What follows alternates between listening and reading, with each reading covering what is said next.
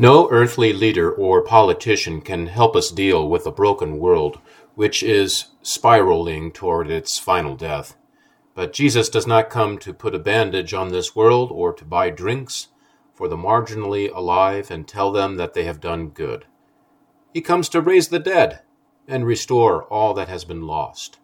The kingdom we await is a kingdom in which the blind see, the lame walk, the deaf hear, and the poor hear good news.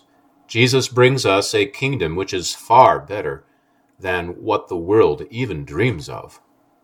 Welcome to the Sandhills Lutheran Ministry Podcast. I am Pastor John Edding. The title of this sermon on the third Sunday of Advent is Hopeful Expectations for God's Advent People. This is a sermon on Luke chapter 7, verses 18 through 35. Thanks be to God. Let's get to the sermon. Well, grace be unto you and peace from God our Father and the Lord Jesus Christ. Amen. Life often seems like we just cannot get ahead. I can easily remember rounding the corner of the 2020 calendar last year, getting ready for the new year, 2021, and thinking like many people, I am glad that year 2020 is almost done. It's almost over. What a bad year. A plague year. A year from hell, some said dismissively, as so many things went south that year. So 2021 has got to be better than 2020, right? I remember listening to the chatter on the internet and other people saying, good riddance 2020, hello 2021. Well, maybe you wisely kept your expectations down and low so as not to get disappointed. Or did your high hopes for a better year get squashed? And now we're getting ready to finish 2021. And those missed expectations for a better year have only led to disappointment, some disappointment. Life often seems like we cannot get ahead. Maybe you have tried changing jobs or a career, or you've modified certain behavioral changes after listening to that self-help podcast or that self-help book, and you found that what you expected of yourself or in your situation, your circumstances, did not turn out so well. And you found out that the grass is not always greener on the other side. Or your expectation for a better relationship in your family, your marriage or your family, or better health or a certain outcome, it just didn't pan out. Or you had expected to get all this work done at home or on the ranch, but life happened, and it didn't work out according to plan. Failure to realize your expectations resulted in disappointment and maybe even anger. Now, the previous 2 Sundays have given us an opportunity to reflect on the watchfulness for the final coming of the Son of Man, and on the appearance and mission of John the Baptist. So this gospel of the third Sunday of Advent brings these 2 figures, the coming of the Son of Man and John the Baptist, these 2 figures together, and addresses then the matter of expectations from a variety of perspectives. John's expectations of the Messiah, the crowd's expectations of John, and this generation's expectations of Jesus. So, of course, this is Advent, and we proclaim the hopeful expectation of this Jesus to God's Advent people. Where will our expectations of Jesus and his kingdom lead us? Will those expectations be fulfilled, or will missed expectations only lead us to feeling something like that has been our experience these past 2 years? A feeling of disappointment, or a feeling of being let down in some cases. So let's look at the three main expectations in our text from Luke today, and I'm reading from the longer version for this Sunday, which includes, this is chapter 7, if you want to look it up in the Bible, chapter 7, verses 18 through 35. So there are three subsections in the text, and they form a natural outline of which we'll follow. But throughout, there's this strong sense of expectation. And there's this underlying thread of disappointment that makes this passage really well suited for us, for the encouragement of God's Advent people. So let's start with the first expectation. This is John's expectation of the Messiah. And John, verse 19, then calling two of his disciples to him, sent them to the Lord, saying, "Are you the one who is to come, or shall we look for another?" Verses 18 through 23 are probably the most familiar to us. We are given no reason to think that John has lost faith. And yet there is also no reason to think that this is not John's question, as if he were asking it, for the sake of his disciples. The question is honest.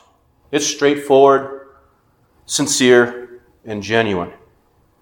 And look at the Lord's response. The Lord's response, he does not condemn John's question. He does not call John to repentance. He does not warn him or chastise him. It's an equally honest, straightforward listing of the evidence by which the question may be answered. Verse 22, and he answered them, "Go and tell John what you have seen and heard. The blind receive their sight, the lame walk, lepers are cleansed, and the deaf hear. The dead are raised up, the poor have good news preached to them." And then the response closes with a blessing. Personal, direct, in the singular, for the one who finds in Jesus no stumbling block, no reason to lose faith, hope, or heart. Verse 23, "Blessed is the one who is not offended by me." We, that is God's Advent people, are the blessed ones. We are not offended by Jesus, but rather we receive him by faith and with joy. Jesus sends the disciples of John back to him with a message of hope. And as Paul wrote about hope, in Romans 5, verse 5, hope does not put us to shame, because God's love has been poured into our hearts through the Holy Spirit, who has been given to us. And this hope is in Christ, in Jesus, and his kingdom. It does not put us to shame, does not disappoint, does not let us down. The daughter of Jerusalem, the church, will shout for joy. God knows the enemies that you and I face, even the interior demons and the idols which tempt us. And this does not hang on you and I and me getting this right, but on his work, on Christ's work. The blind do see, the lame walk, the dead are raised. Jesus does not come just to deal with your and my naughtiness, but with every problem that you and I have. All the darkness which you and I find in our hearts. To bring us back to the language of the collect of the day, Lord Jesus Christ, we implore you to hear our prayers and to lighten the darkness of our hearts by your gracious visitation, or that is, his presence. Amen and amen.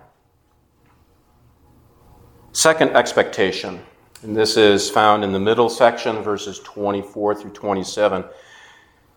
The crowd's expectations of John. This midsection addresses the crowd's assessment of John. We could summarize by borrowing John's own question. What do you think of John? Was he a prophet sent by God, or should you have looked for another? After the emissaries from John had left, he addressed the crowd and gave his take on John. John is a prophet, a great prophet, no reed blowing in the wind, no softy who compromised with the system. He was a real man of integrity and courage. Jesus then tells us that John is the one of whom Malachi, the prophet Malachi, wrote about. He was the greatest of those born to women, but he is less than the least in the kingdom of God. And more about that meaning of that phrase later. But today, let's think about this. Today, God comes to me and to you. He is in our midst. He has strengthened our hands. He has quieted us with his love. After listening too long, perhaps, to our own songs of despair that we sing to ourselves, we turn at this time during Advent, we turn our ears to God and tune our hearts to listen in wonder to the mighty one who exalts over you and me with loud singing, to borrow from Zephaniah. Because you belong to Jesus. And with God-given courage, John could face imprisonment and his own execution.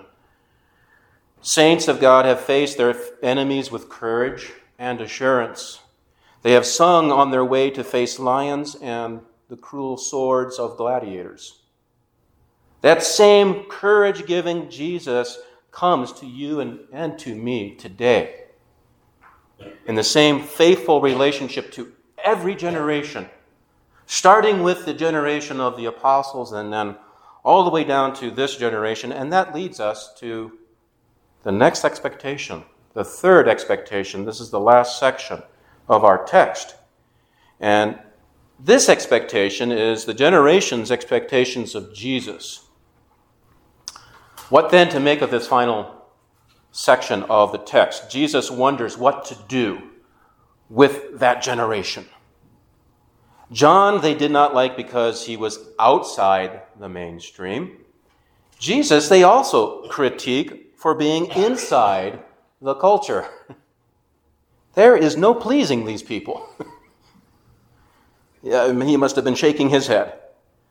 But then he has this somewhat interesting saying at the very end, verse 35, "But wisdom will show her fruit, her children," that would be John the messenger, Jesus the coming one, "and all who believe in this messenger and the coming one will bear witness to her wisdom, and they will justify her."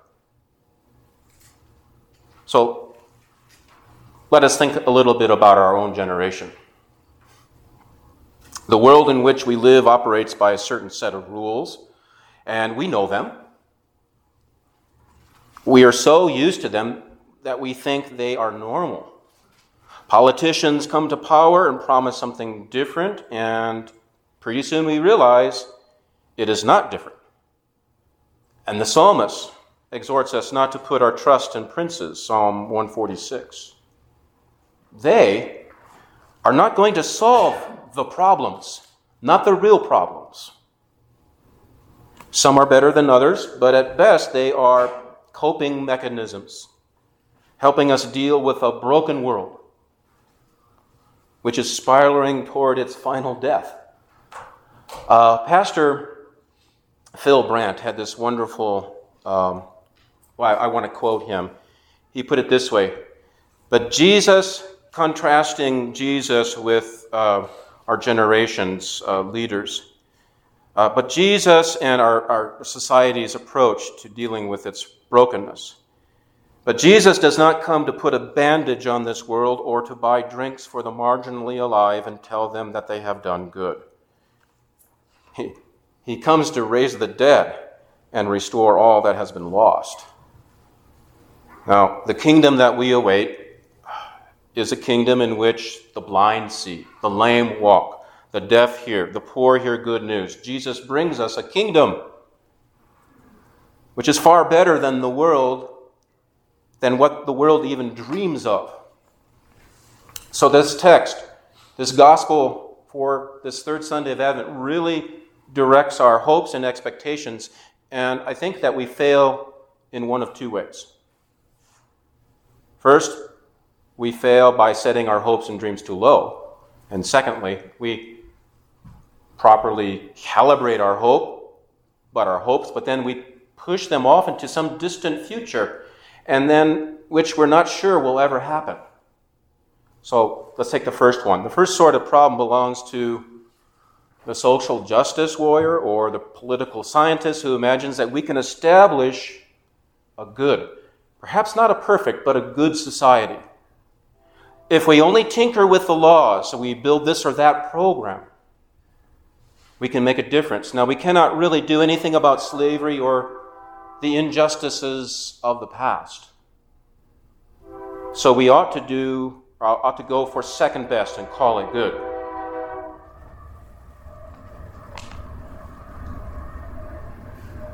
Now, don't get me wrong. Doing something to alleviate suffering and helping folks who have been stomped on is a good thing.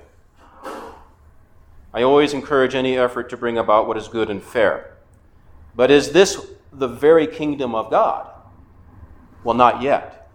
At least not in its fullness. At best, it will be an echo, a dim foreshadowing of the kingdom to come. At worst, it may not even be his kingdom at all. Jesus is not content with half measures. A white stick and braille on the doorways and public spaces is not the sight that God has in mind for the blind. He comes to restore sight.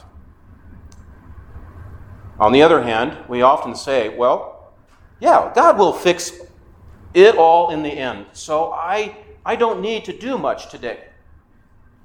This effectively puts God's kingdom and then into a future sense, which has no impact on the now. And this kind of thinking displays a sort of Christian complacency. The Christian holds a strange tension. God is going to solve every one of the problems which confronts me and the rest of humanity. Heaven, the kingdom of God, of which I await, is a place of such perfect bliss. But being drawn into that kingdom, I find my compassion and love for my neighbor, for the vulnerable, for the poor, and the frail is increased. Being a citizen of heaven makes me increasingly uncomfortable with the sinful suffering of this earthly life. So I will join. And you would join Jesus in alleviating that suffering right now. So Jesus says that the least child, the infant in arms, right, within the kingdom of God, is greater than even John the Baptist. Greater in terms of his or her capacity? Well, can they just do more because we are in the kingdom now? John was the greatest of the Old Testament prophets, but the waters of baptism into the name of Jesus confers something even greater than John upon the person baptized. We are no longer just repenting of our problems. We are participating in their solution. Now, I want to be part of the suffering of this world, caring for the sick, the needy, the poor, the frail, because I am part of God's solution and will witness its fulfillment. I know that poverty will end. So I fight against hunger, the deprivations of hunger and homelessness today. I know that cancer and heart disease will be defeated. So I am given to care for those who suffer from it now. So a final question that we can ask in all of our congregations, in each of our congregations, is this: what is our congregation doing to make this world, and especially your community, a better place? Over the past year and a half, I have seen and heard about many such actions taken by God's Advent people.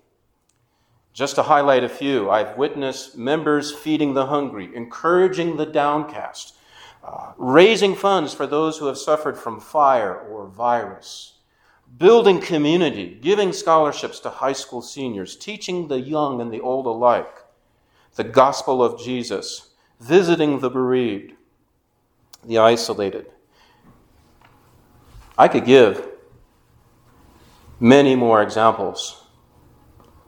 These are the fruits of the hopeful expectations of God's Advent people. These are echoes and foreshadowing of the kingdom which is coming, to that which you expect to come. until the day that when all these things all pass away in Jesus' glorious light. Amen. And the peace of God, which surpasses all understanding, will guard your hearts and your minds in Christ Jesus. Amen.